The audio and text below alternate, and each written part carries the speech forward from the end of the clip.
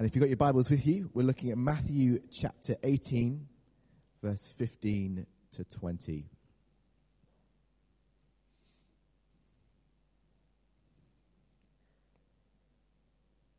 Matthew 18, verse 15 to 20. So the passage says, "If your brother or sister sins, go and point out their fault, just between the two of you. If they listen to you, you have won them over. But if they will not listen, take one or two others along, so that every matter may be established by the testimony of two or three witnesses. If they still refuse to listen, tell it to the church. And if they refuse to listen even to the church, treat them as you would a pagan or a tax collector. Truly I tell you, whatever you bind on earth will be bound in heaven, and whatever you loose on earth will be loosed in heaven. Again, truly I tell you that if two of you on earth agree about anything they ask for, it will be done for them by my Father in heaven. For where two or three gather in my name, there am I with them." Let's pray for Clive as he comes to deal with what is a pretty difficult text. I am so glad it's you preaching this. Father, we thank you for this man and the word that you've been preparing and putting on his heart for us this morning, and pray that you will open our hearts to hear what he has to say, what you've been saying to him for us, and bless us all in this event as we hear what you have to say. Amen. Amen. Morning, everybody. How many people have we got from Scotland out there today? Just wave an arm if you're willing, from Scotland. You turncoat, Richard. You know you're an Englishman. Okay, I just want to say that sometimes, doesn't matter how disciplined you are, how hard you work at something, how much you obey the person that helps you, when it turns out that God's a Scotsman, you're still in trouble. I mean, it's just one of those things. And for those of you that I just lost, that is an illustration linked with rugby, a great sport. But maybe this story will help you, because even if you don't have the joy of being a parent, you've all been a child. So I want to tell you about Bobby and Billy. Bobby and Billy are wonderful guys. Bobby's only 10, and Billy, his younger brother, is only 9. And they are loved by their parents, deeply loved, profoundly loved. And they love each other, and they're great guys, but they're highly intelligent. And although their parents are Christians and they go to a great church and they know the commandment to honour your mother and father, they're just going through one of those phases where highly intelligent, creative, vibrant young boys just get a little bit more than naughty. Do you know anyone relate to that? Girls too, okay? And it's really getting so bad that mum and dad have done everything to try and discipline them, but they just can't seem to get anywhere with it. It's just not seeming to work. And they live quite near to the church that the family go to every Sunday. Mum and Dad and Bobby and Billy go there every Sunday, and they love church as well. And they've even made it clear that they love God, but they're just going through one of those massively, massively rebellious, naughty streaks. So that Mum and Dad are giving up on it. They decide to have a word with the pastor. It's quite a formal, traditional Baptist minister. And he says, well, you know, let the oldest one come and see me in the morning, and then let the youngest one come and see me in the afternoon. Just walk them down, or they can just come, as they normally do, down to the manse, okay? So Bobby, the 10-year-old, goes down there, and he goes into the pastor's study, and the pastor's sitting behind this huge oak desk, and the walls are covered in books, and Bobby's never been in there before, and it's a bit intimidating, and the pastor just says, "Sit there, Bobby," and he sits in this chair opposite the other side of this massive oak desk. And it all goes quiet, and Bobby's feeling quite apprehensive, and then the pastor says, "Bobby, where is God?" Bobby doesn't say a thing, so there's a pause, and then the pastor says, "Bobby," just increases his voice a little bit, "where is God?" And he doesn't answer, but now he's starting to tremble a little bit, and the pastor raises his voice a lot and says, "Bobby, where is God?" And Bobby's really nervous now, and as the pastor builds up to a crescendo and kind of reaches out of his large leather chair a little bit, he says, "Bobby, tell me, where is God?" And Bobby just jumps up, flees out of the room, runs all the way home, runs upstairs where Billy, his younger brother, is, runs into the built-in wardrobe and slams the wardrobe door behind him, and he's cowering and shaking. And Billy's thinking, that didn't go well. And eventually he opens the door and says, Bobby, I've got to go this afternoon." Whoa, what happened?" He said, it's worse than we thought. It's much worse than we thought. It's much, much worse than we thought. He said, what do you mean? He says, well, someone's got God, God's gone, and they think we're responsible for it.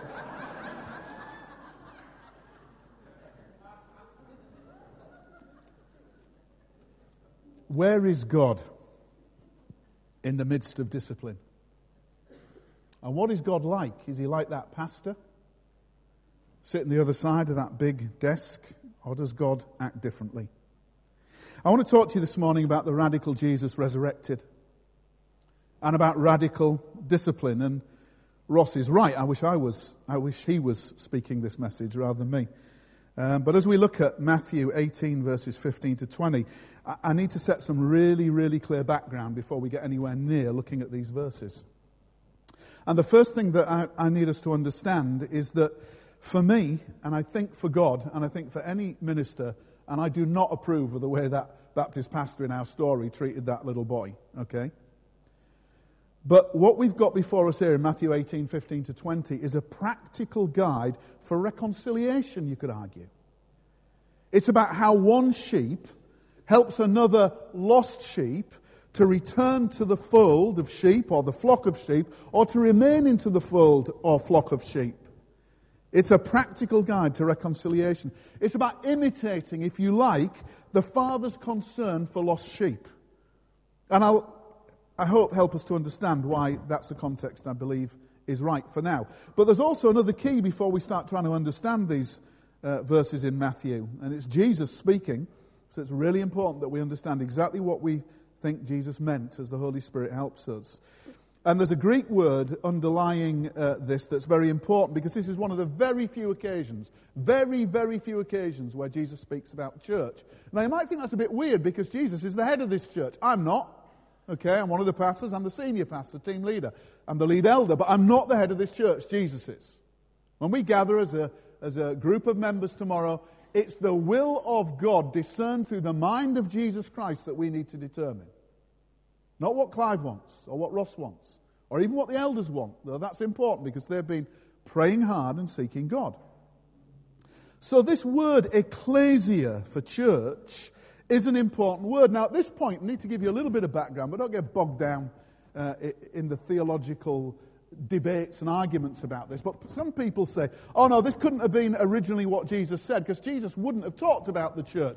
That church, that word ecclesia for church, or called out community from which we get ecclesiastical, that would have come in much later. It wouldn't have been talking about church discipline here. Well, I disagree profoundly, and I'll give you good reasons, because the Jews who knew their scriptures, we should say those Jews who knew that God wanted Gentiles to come to know of his love for them, they translated their Hebrew scriptures in a version called the Septuagint, which is based on a word that means 70 scholars. 70 Jewish scholars got together and translated all the Old Testament scriptures, their scriptures, into Greek so that the world which had an understanding of Greek, the whole known world, could understand the Word of God. And the word kahal in the Hebrew, which means a congregation or a community of God's people, is the word that in the Septuagint over and over is translated by this word ecclesia. So it's entirely logical that Jesus would use this. He's using it to say, well, let's go back to Matthew 16 and verse 18. I'll read the verse. This is one of the very few other places where he talks about it. I tell you that you are Peter, he says, to Peter, Cephas, the rock, the big fisherman. And he says, on this rock I will build my church, and the gates of hell, the gates of Hades, the gates of death, will not overcome it. On this rock I will build my ecclesia. If he was speaking in Hebrew, he'd say, my kahal, my called out community, those who were called to God through me. Let's look at the context of where Jesus says that back in Matthew 16. See, people had been saying all kinds of things about who Jesus was. And Jesus asked his disciples, but what about you? Who do you disciples say that I am? And Peter gives Jesus this answer, you are the Christ, which is the anointed one, the Messiah. You're the Christ, you're the Son of the living God. And Jesus replies, you can almost see Jesus, if it was colloquial in those days, saying, wow. Jesus says, blessed are you, Simon, son of Jonah, For this was not revealed to you by man, but my Father in heaven. Simon Peter, Cephas, the rock, I'm going to build my church on you and your confession. Because the very gates of hell will not prevail against my ecclesia, my kahal, my called out community, those who love me in this world. Satan and hell itself, death itself, has got nothing on it. My called out people are safe against Satan. They're safe against the consequences of sin, which is death and separation from God. So it's important that we get that background. Now I want to say this, that Jesus, as we've said throughout, is the love revolutionary. Jesus is the love revolutionary. Here Jesus is the radical disciple maker. He's the loving disciplinarian. Let me say as passionately as I can, there is no conflict between love and discipline. Bobby and Billy's parents might have got it wrong because the pastor didn't understand perhaps in that situation enough about love and he was looking too much at discipline. But the parents loved their boys. The Father in heaven loves his sons and daughters. His one and only Son steps into planet Earth to reveal the Father's love for us and to blast away all the barriers. And the barrier is sin between man and God. He died on a cross. He laid down his life. He is the radical disciple maker. He's here teaching his disciples, including Matthew, who records this for us, who was a tax collector. Jesus was so radical that the religious people said, oh, he loves tax collectors and sinners, whores and prostitutes. Do you know every Christian should be accused of that? Those that don't fit in, those that are struggling, those that are wrestling.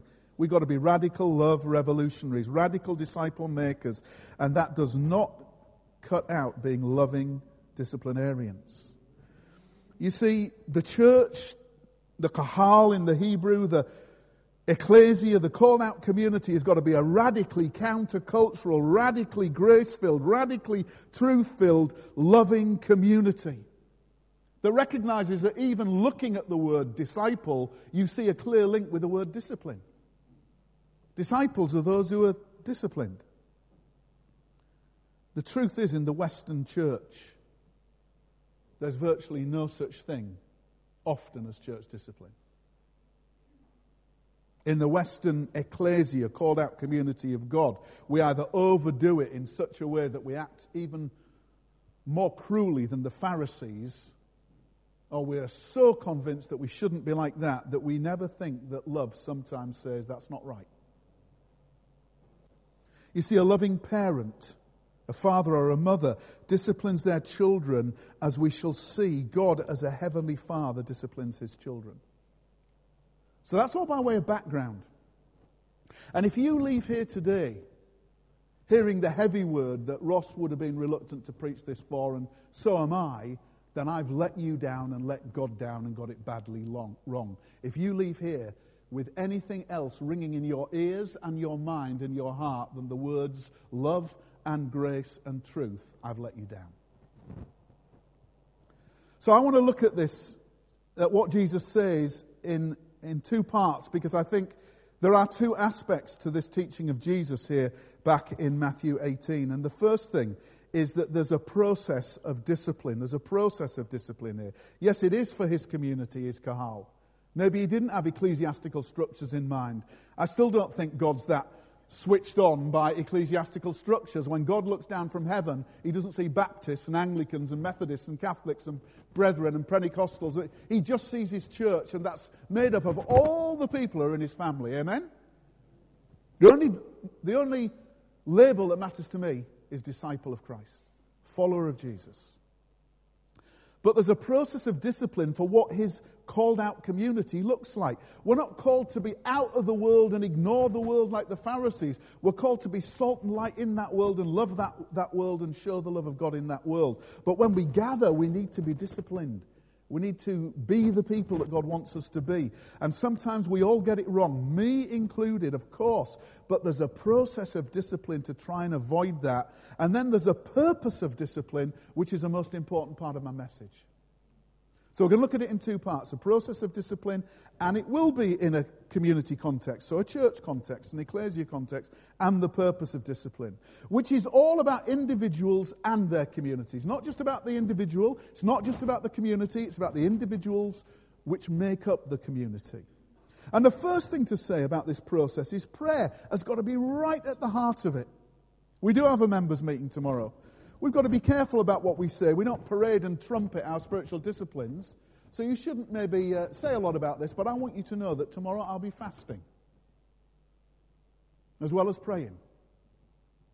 And I'd encourage many of you to join me, all of you to join me. And the first thing that I want to say about this is prayer should saturate any understanding of love and discipline, grace and truth, as we try and live that out. And verses 19 to 20 here capture it. I tell you that if two of you on earth agree about anything you ask for it, it will be done for you by my Father in heaven. For where 2 or 3 come together in my name, there I am with them.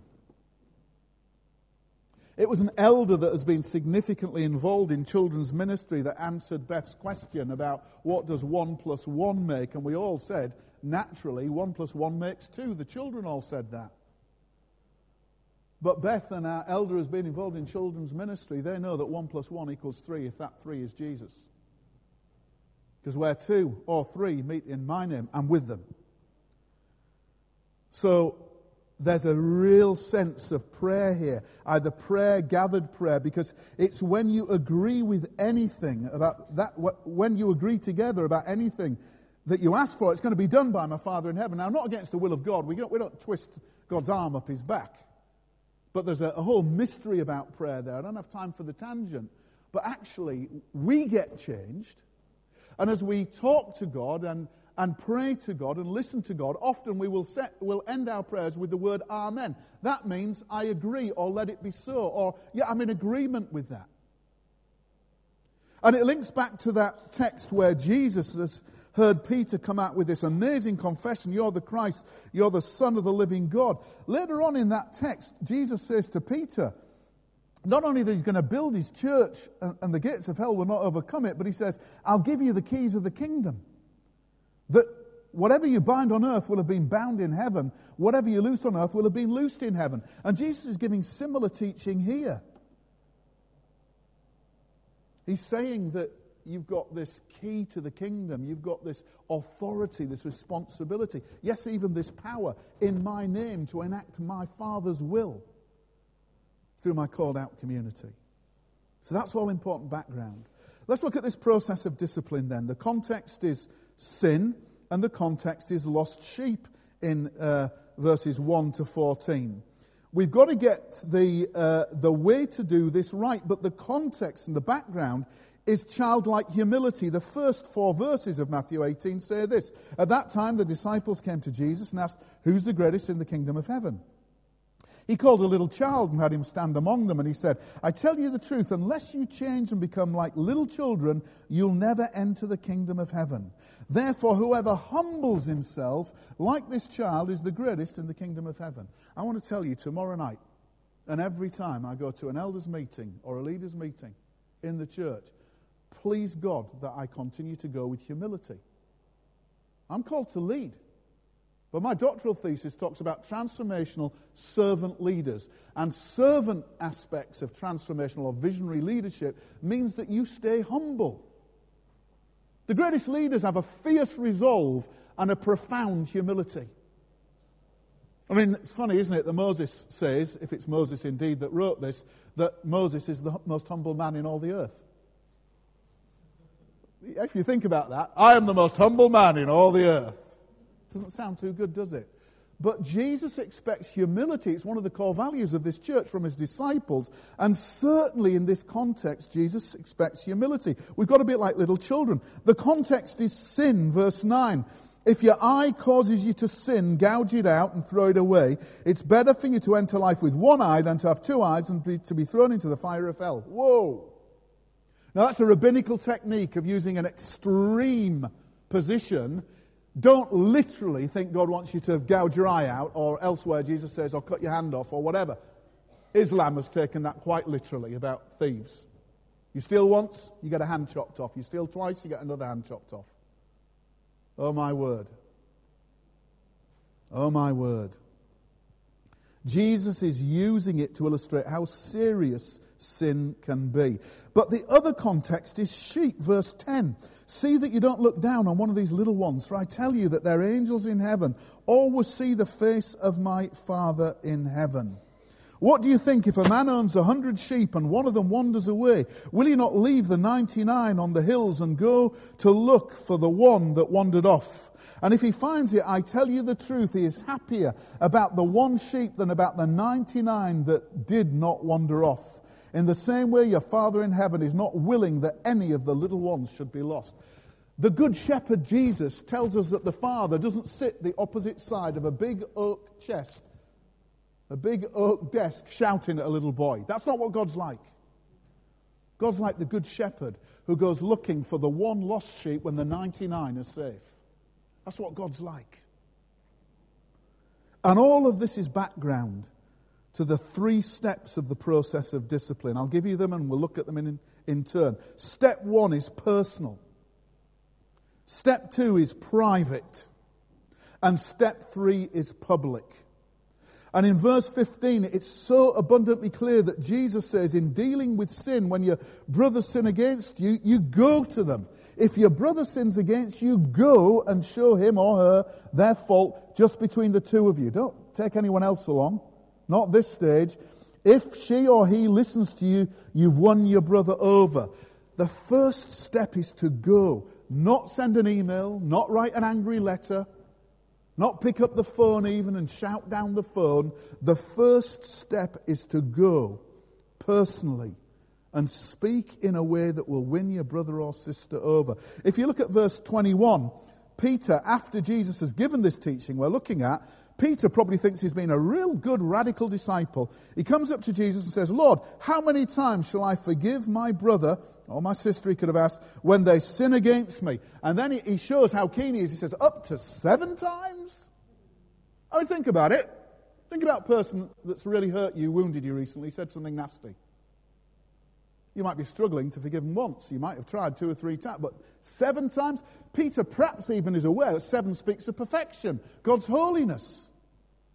And let's look at the answer that Jesus gives. He says, I tell you, not 7 times, but 77 times, or 70 times 7. I wish Beth was here because she was a maths teacher and she'd do the maths for me. But please don't try working out what 70 times 7 is. And you're an accountant. Give me the answer. Sorry? 490. Right. What Jesus doesn't mean is you've got to forgive 490 times, does he? He means you've got to go on forgiving. Keep forgiving. Keep loving. And so Peter must have been incredibly challenged when Jesus gave that answer. So there's this personal bit. You've got to go, you've got to speak personally. And why? Because then reconciliation can happen. If you're authentic and honest. And elsewhere the Bible tells us to speak the truth in love. Harmony can happen. Unity can be maintained.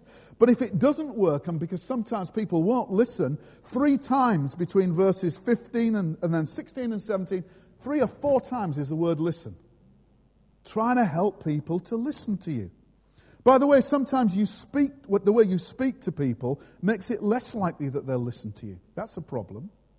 But when they're not listening, in the second step, there's a suggestion here by Jesus, a command you could say, of a meeting with other witnesses. And he draws here in verse 16 from Deuteronomy 19:15. There's still the desire of reconciliation, not ganging up. But he says in verse 16 that if your brother or sister, if he will not listen, take 1 or 2 others along so that every matter may be established by the testimony of 2 or 3 witnesses. He quotes Deuteronomy 19:15. For Jesus, the Old Testament covenant is still totally relevant. What's happening here? You take 2 or 3 others along. Why? Well, not to gang up, to help that brother or sister to listen and to make sure you're handling yourself properly, and so that the others might see the response of the brother or sister and see the way you treat it and work in a little mini community, a mini kahal, to bring unity for the whole community. But if that doesn't work, step 3 is the public dimension, which is an assembly of the church, an assembly of the church. Let's read verses 17 to 18. If he refuses, she refuses to listen to them, tell it to the church, the ecclesia, the called out community, the kahal, God's community on earth.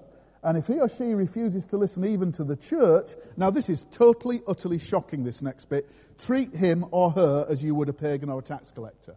Whoa, whoa, whoa, whoa, whoa, hang on, Clive.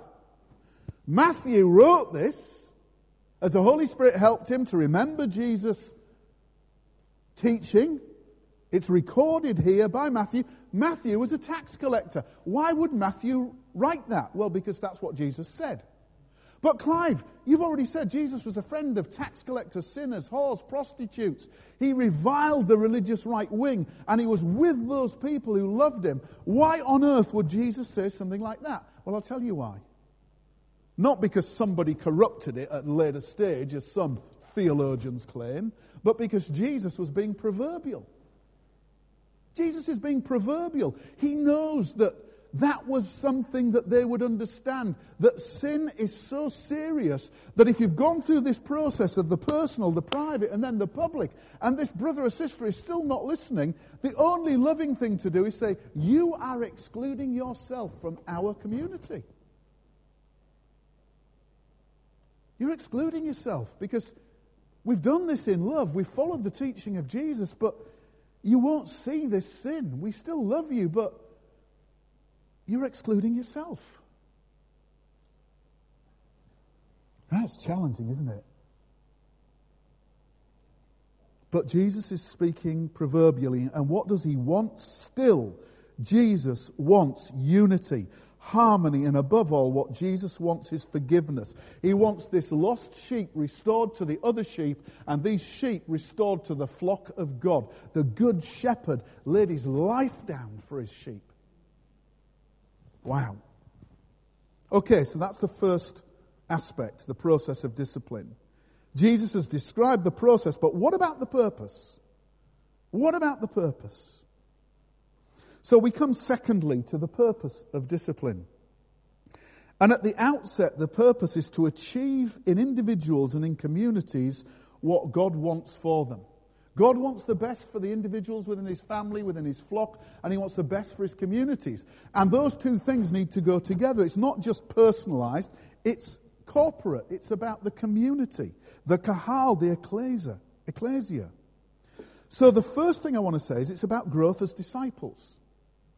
Discipline is about growth as a child in the face of your Heavenly Father's teaching, or growth as a child according to what Mummy and Daddy teach because they love you and for your best. It's to grow into the person that Mummy and Daddy believe it's right for you to be. If we're talking to talk about a Heavenly Father, it's to grow into the man or the woman God wants you to be. It's about growth as disciples, verse 19.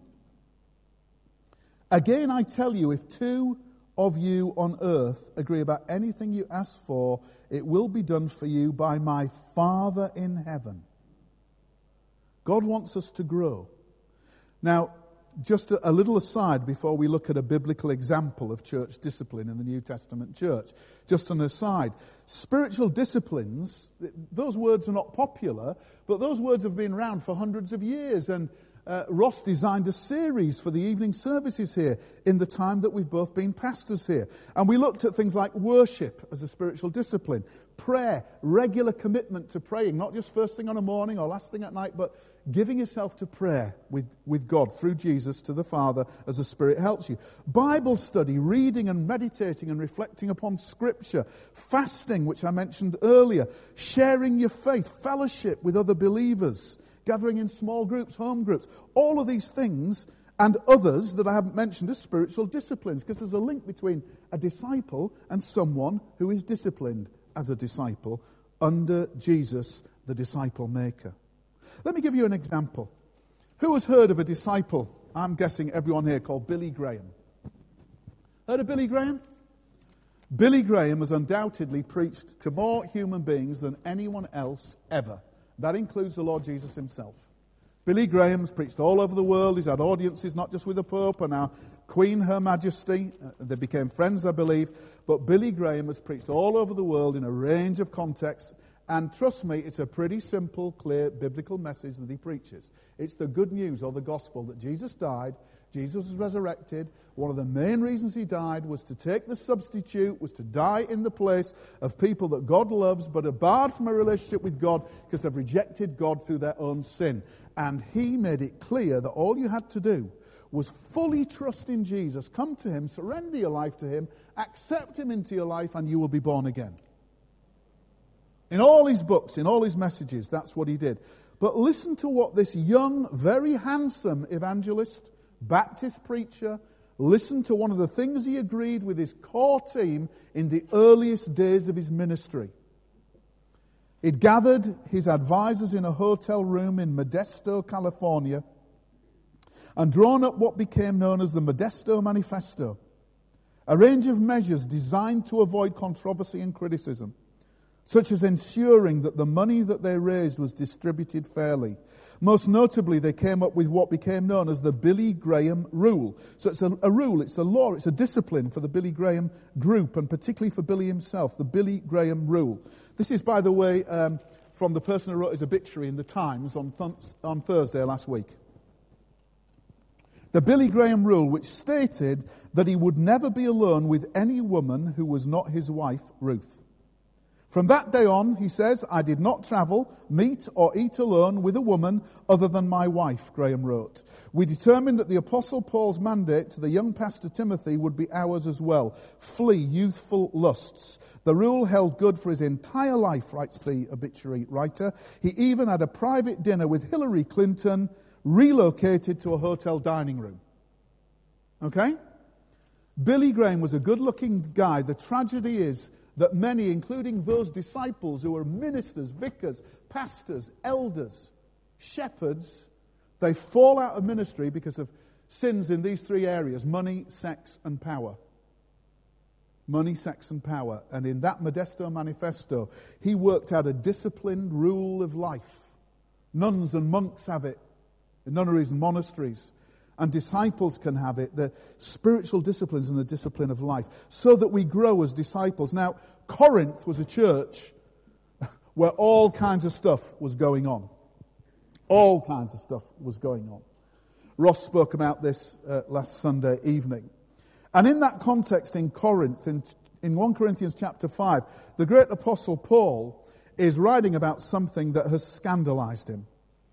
And I'll just read, you don't need to turn to it, but if you want to, find 1 Corinthians chapter 5, I'm reading from verse 1. Here's a biblical example of this process of discipline. And you'll see the purpose behind it as we move on. It's actually reported, says Paul to these Christians in Corinth, that there is sexual immorality amongst you. It's like he's shocked. And of a kind that doesn't even occur among the pagans. He's seen it all.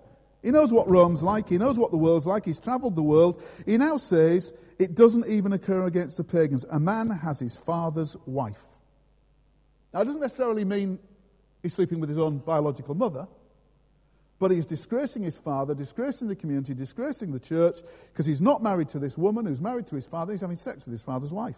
And somehow the church has just let it go. He says, and you're proud. They're talking about, oh, God's grace will cover it. Shouldn't you rather have been filled with grief and have put out of your fellowship the man who did this? Even though I'm not physically present, I'm with you in spirit, and I've already passed judgment on the one who did this. Now, notice the word judgment. If you know anything about Jesus, you said, judge not lest you be judged. And Jesus reviled the Pharisees for being judgmental. But there's a difference between making a judgment and being judgmental. It's not the same thing. Paul says, I've already passed judgment on the one who did this, just as if I were present. When you are assembled, so he's talking about the kahal, the ecclesia, the community, when you're assembled in the name of our Lord Jesus, and I am with you in spirit, and the power of our Lord Jesus is present, listen to this, it sounds so heavy. Hand this man over to Satan. He's talking about excommunication. So that the sinful nature may not be destroyed, and his spirit saved on the day of the Lord. His heart is there. You might think it's harsh language, but the apostle is fearful for this man's soul. He wants him to be restored. He wants him to grow as a disciple. And whilst you're holding it, let me just go to Hebrews chapter 12. And let me talk about the heavenly Father who loves but disciplines those he loves. Hebrews chapter 12 from verse 4. In your struggle against sin, You've not yet resisted to the point of shedding blood. And you've forgotten that word of encouragement that addresses you as sons. He could easily add as daughters. My son, my daughter, don't make light of the Lord's discipline. Don't lose heart when he rebukes you. The Lord disciplines those he loves. He punishes everyone he accepts as a son or a daughter. Endure hardship as discipline. God is treating you as sons. For what son is not disciplined by his father? If you're not disciplined and everyone undergoes discipline, then you are illegitimate children and not true sons or daughters. Moreover, we've all had human fathers who disciplined us and we respected them for it. How much more should we submit to the Father of our spirits and live? Our fathers disciplined us for a little while as they thought best. And by the way, some of you have had experiences of very harsh discipline and it wasn't best. And it wasn't what God wanted. But God disciplines us for our good, that we may share in his holiness. No discipline seems pleasant at the time, but painful. Later on, however, it produces a harvest of righteousness and peace for those who have been trained by it. Growth as children, growth as disciples. Therefore, strengthen your feeble arms and weak knees, make level paths for your feet, so that the lame may not be disabled, but be healed. Wow. You still with me? Let me give your brain a rest.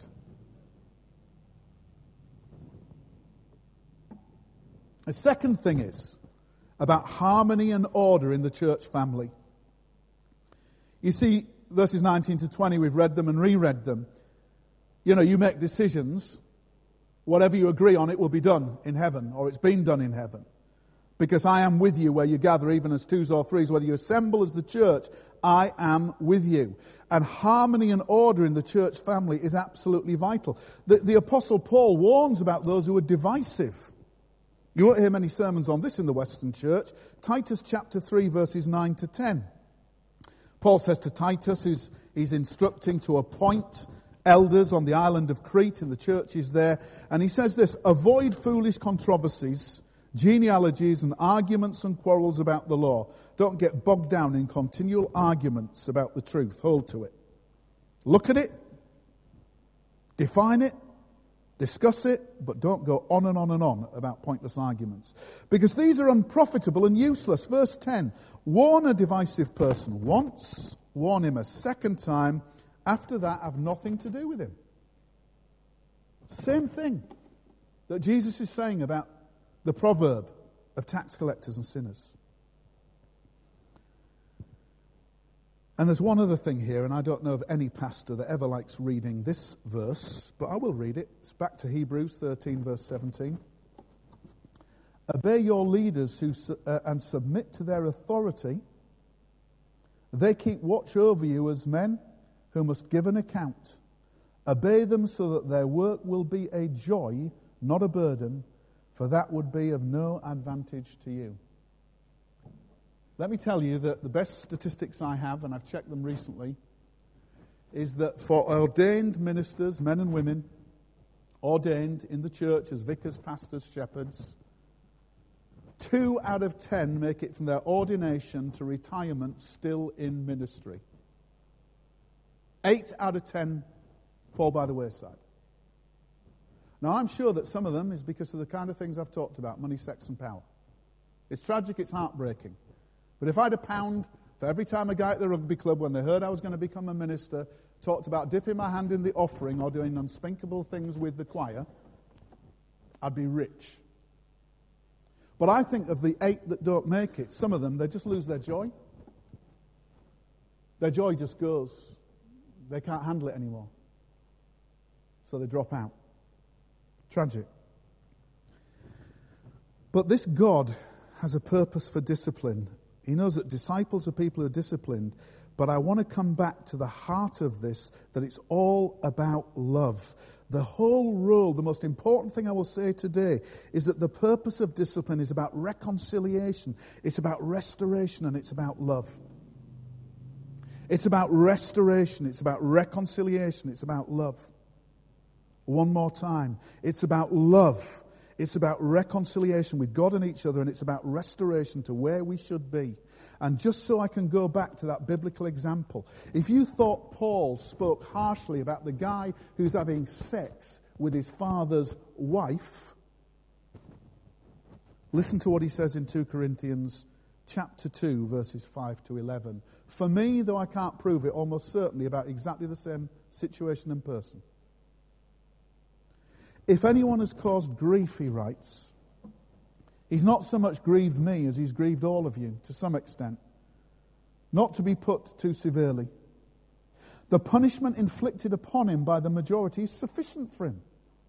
Now instead you ought to forgive and comfort him, so that he will not be overwhelmed by excessive sorrow. I urge you, therefore, to reaffirm your love for him. The reason I wrote to you was to see if you would stand the test and be obedient in everything.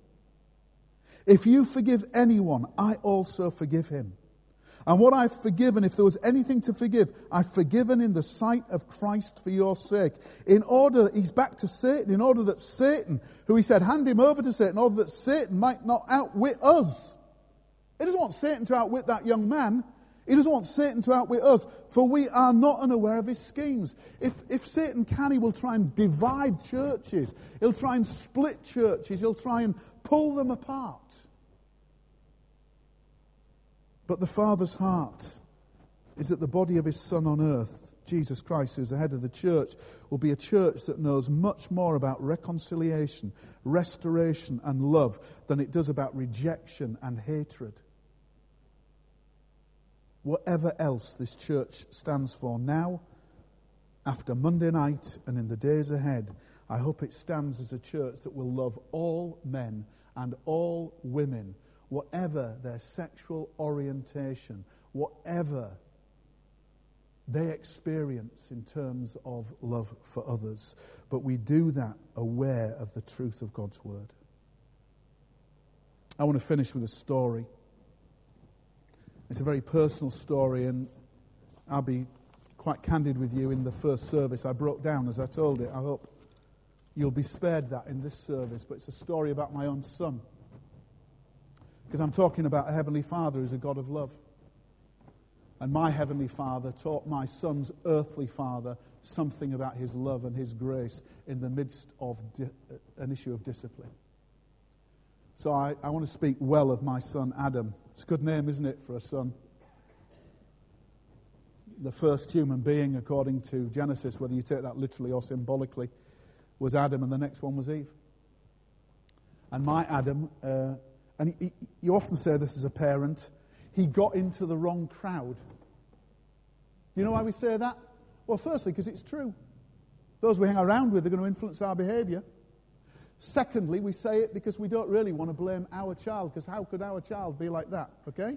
So he's a young boy, he's maybe Bobby or Billy's age.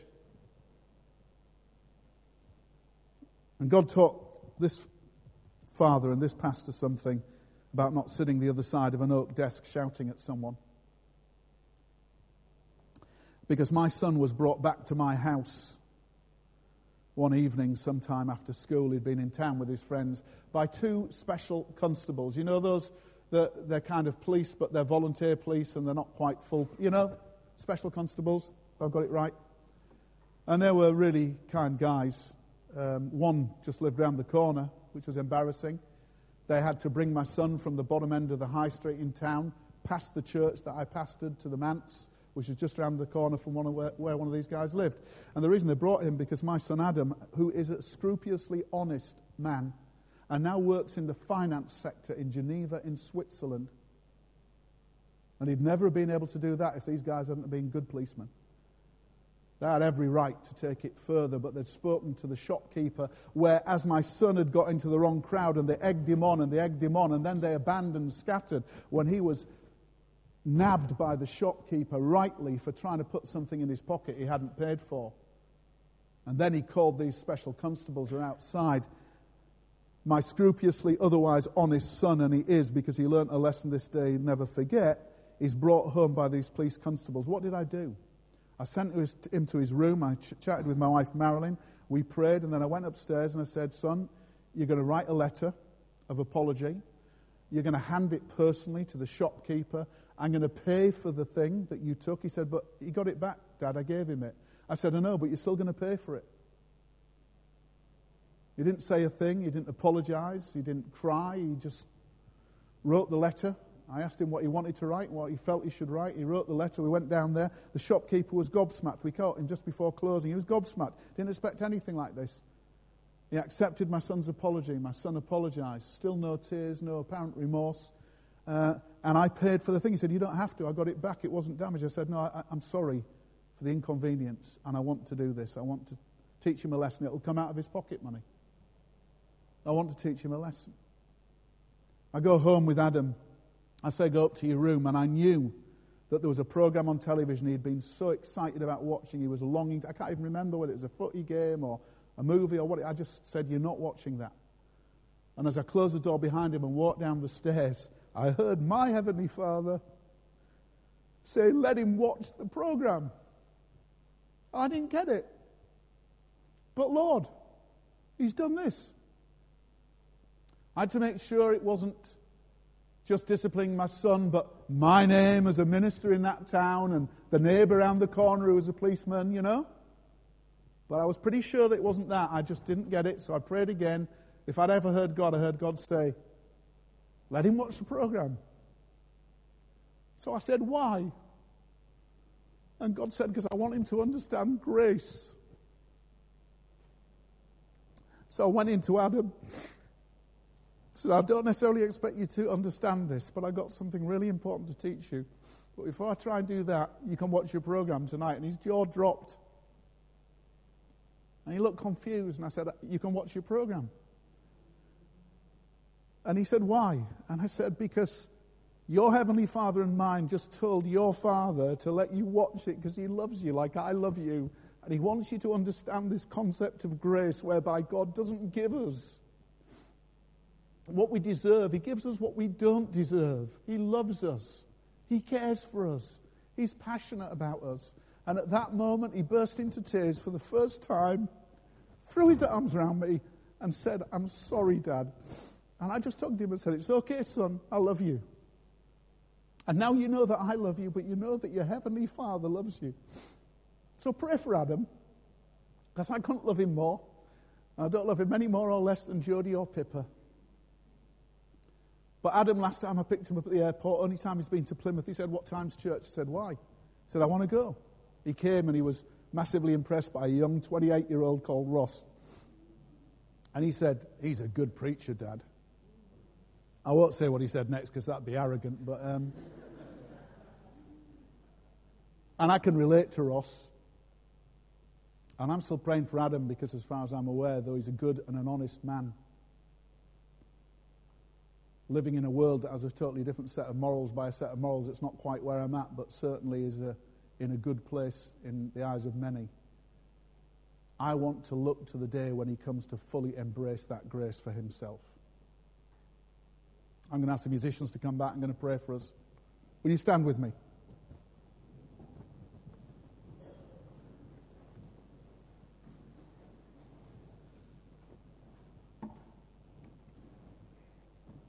I don't know if you need some of that amazing grace today. I do. I certainly do.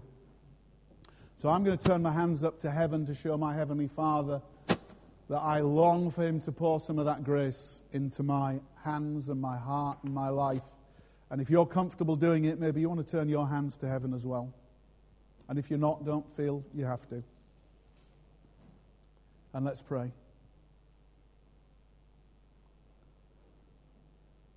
Loving Heavenly Father, I thank you that you are a God of grace. Lord Jesus Christ, I thank you that you are the radical disciple maker and the radical disciplinarian. And in you, Lord, love and law come together. You're not a hater and you don't produce hatred. You're a lover and you produce love. And your love transforms us, Lord. Just as your love transformed my son so that he could be broken and say sorry and understand something way beyond our capacity to understand fully. Lord, I am a sinner and I stand here by grace alone. I am an imperfect man, an imperfect father, an imperfect husband, and an imperfect pastor, but I thank you today for your grace and love. And the truth is, there's not a man or a woman in front of me, and they won't be gathered here tonight, and they won't be gathered at the members' meeting, whatever their views, whatever their perspectives, there's not a man or a woman that you don't love with a passion. A passion that took Jesus to the cross. And I thank you for that love, and I thank you for that passion. But help us, Lord, not to see discipline as a dirty word. Help those of us who are parents to discipline in the way you'd have us discipline, with love, unconditional love and acceptance. But a recognition that we have an important responsibility to shape young lives. And Lord, as a church, help us to do the same thing. Help us to know that we have a responsibility to shape disciples. Jesus, you came from the Father full of grace and truth. We need to remember the first word there is grace. An equally important, valid word is truth. Help us to know in our lives and in our church what it means to live 100% grace and 100% truth. We give you ourselves, we give you this week. And we pray that you'd be at work in us and through us in the name of Jesus. Amen.